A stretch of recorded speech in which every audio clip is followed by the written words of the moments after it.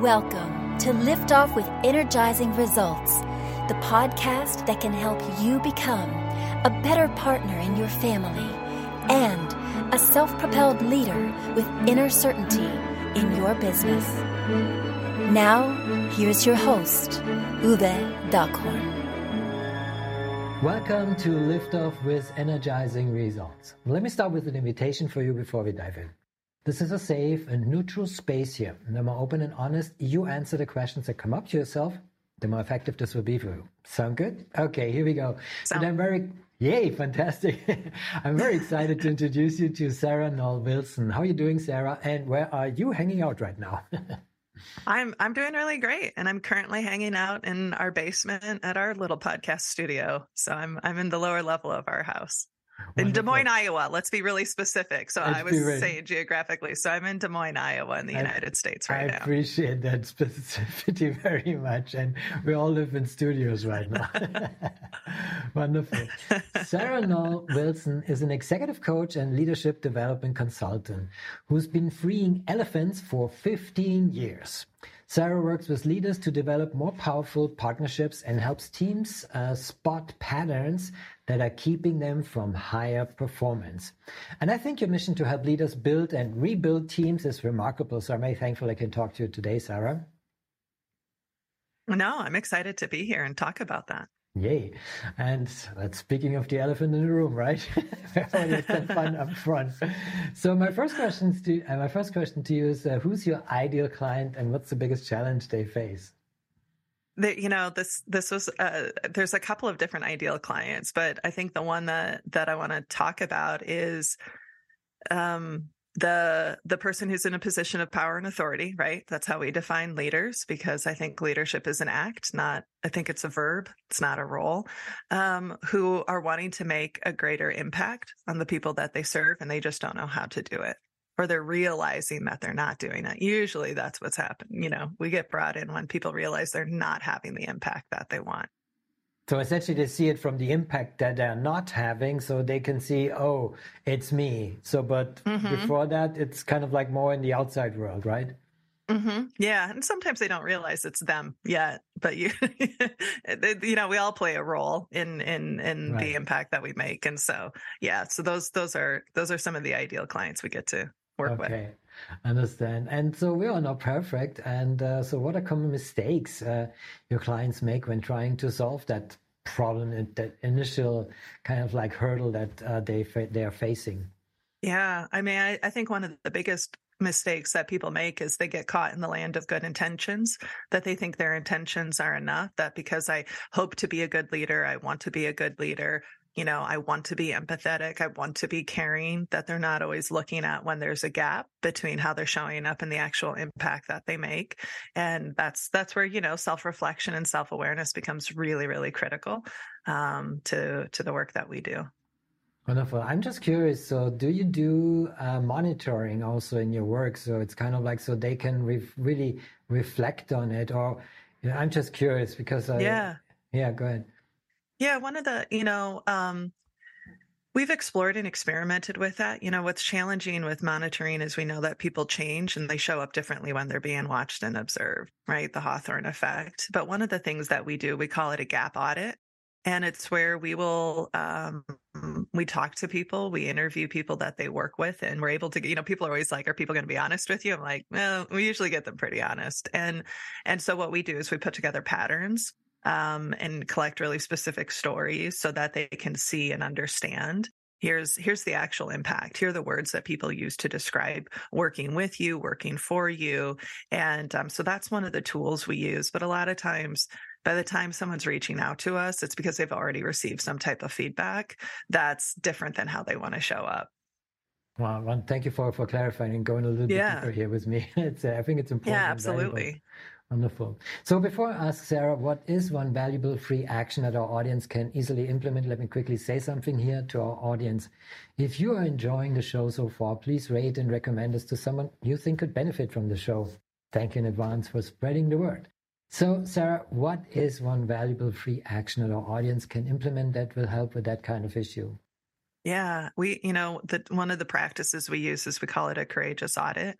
And what that looks like is that a lot of times when we think about behaviors we want to change or the impact we want to make, we think about what's the things I'm going to do new or differently to make that happen. And what we actually want is to invite people to think about and reflect on what are the things I'm doing that's getting in the way. So I think that question of being able to be really courageous with yourself, whether it's about your behavior, whether it's about your team's behavior, what are we doing that's actually getting in the way of the very thing that we say we want to accomplish? One of the ways we think about this is if our foot on the gas is our goal, right? I want to be a great leader. I want to make this impact. I want us to do X, Y, and Z. We have to understand where our foot is on the brake.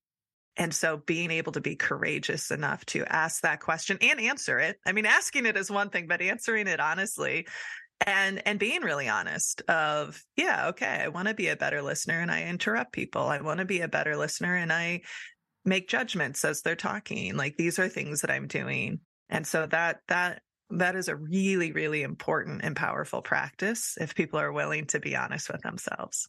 I love that. And, it's so true. The courage comes with the answer. Just facing the answer. Right. Right. Here we go. Yeah, asking it is one thing. Yeah. The answering it honestly is a lot of questions, right? Right. I love it. Sarah, I want to give you the platform to also share where people can find you, but also what is one valuable free resource that you can direct people to that will help with that, or also in a broader sense? Yeah. Well, one of the resources that would go along with that was an article that I wrote for Harvard Business Review earlier this year that was about the common ways that leaders can be unintentionally dismissive to their team members and strategies for what it looks like to be emotionally supportive. I'd be happy to send the link so you can share it in the show notes. But that outlines really specifically things like, somebody comes to you and they're struggling and you say, it's not that big of a deal, Sarah. And now I feel dismissed as a person. And so the impact you're having is different. Your intention is to make me feel better, but the impact you're having is I actually am leaving feeling worse. And so that would be an easy tool that outlines specific things we say and do that get in our way and things we can say or do to actually make the impact we want. Sounds like a fantastic resource. Of course, we'll put the link in the show description. That's kind of like addressing the ping pong situation of communications, right? Yeah. No, Sarah, let's address the elephant in the room, right? So yeah. I have to make that. What's the one question I should have asked you that would be of great value to our audience? I think this is a challenging question, actually, because we've just only started. So I don't know what questions you're going to ask. As I was reflecting on this, the thing that was coming up for me was what are some of the key lessons that people take away when they start on this journey? That's something I've been reflecting about a lot lately, especially related to navigating conflict and having those difficult conversations. So what are the key insights people have when they start doing the work on elephants would be the question I would love to explore with you. Do you care for an answer to that? What is it? What is the status right now? It's I think every group is different, but we just worked with a very large group recently, and at the end of our time together, we always ask them to think about how their thinking has changed. And we ask them the really beautiful question or statement, fill it in. I used to think, now I think. And probably the two most consistent insights people gain when they start paying attention to how do we have conversations that are difficult, how do we show up more authentically, vulnerably, how do we navigate conflict, is that first realizing that conflict isn't bad. That's like the first ahas. People realize conflict's actually normal, necessary, and it's going to happen whether you avoid it or not. I mean, it's just there. Humans are different. We have different values, different opinions, different experiences, different cultures. And then the second is the number of people who will share, I used to think that my job in a moment of confrontation or conflict was to be right. And now I realize that it is my job to listen and to learn. So those have been weighing on my mind and heart recently. Wonderful. Thank you for sharing these wonderful insights in your thinking and your experiences with the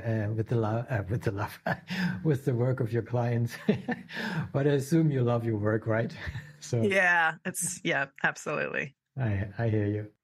So this brings me to my final question. It's a personal one. When was the last time you experienced goosebumps with your family, and why? I love this question so much. I love it so much because, I'll answer it in a moment, but for people who are thinking about it, because I'm sure your listeners think about how would they answer it. And I love it because our questions are fateful. So it's hard not to just immediately go through the number of moments. So one, thank you for asking that question. I think it's such a gift of a question. Pretty recently, actually. So we, just a week ago, celebrated my brother's wedding, and it wasn't a normal wedding in the sense of there was a lot of, they had to go through immigration to make it happen. So it's been about 2 years in the making for them to finally get together. And my now sister-in-law brought with her, to our family, her amazing son, Santiago, and who's 10. And part of the wedding was doing a ceremony that I was able to actually co-create with Santiago to formally bond the three of them together. And I think the moment that I get goosebumps thinking about it now is I asked him if he wanted to say anything at this ceremony, the sand ceremony, where they were filling up this, a container with different colors of sand to represent their commitment. And he was like, I do want to do a speech. And to see my new little nephew to speak so openly and vulnerably in this room of 100 people, and to also just see this family come together, that it was just so long in the making, just brings lots of smiles to every ounce of my heart and being, just thinking about that moment. What a beautiful experience. Thank you for sharing this wonderful goosebumps moment. I'm teary right now, so it's really well accomplished. So much. I mean, just to when we were planning for it, I asked Santiago, I said, before the wedding, I said, what does this wedding mean to you? And he goes, without a beat, he goes, it's a dream come true, Sarah, because I finally get a dad. And that's pretty special. That's very, very strong. Very strong. Wow. Yay. Mission accomplished. Thank you, Sarah. Now I'm getting teary-eyed thinking about it. Amazing goosebumps moment. Thank you for sharing. Also, thank you for our conversation. It was a pleasure talking to you, and I appreciate very much the knowledge and insights you share with us today. Thank you for having me. It was my pleasure. Thank you for listening. And as always, energizing results to you and your loved ones. Thanks for listening. If you enjoyed the show, please rate and recommend on Apple Podcast, Overcast, or wherever you get your podcasts. You can also get more great information at uvedockhorn.com.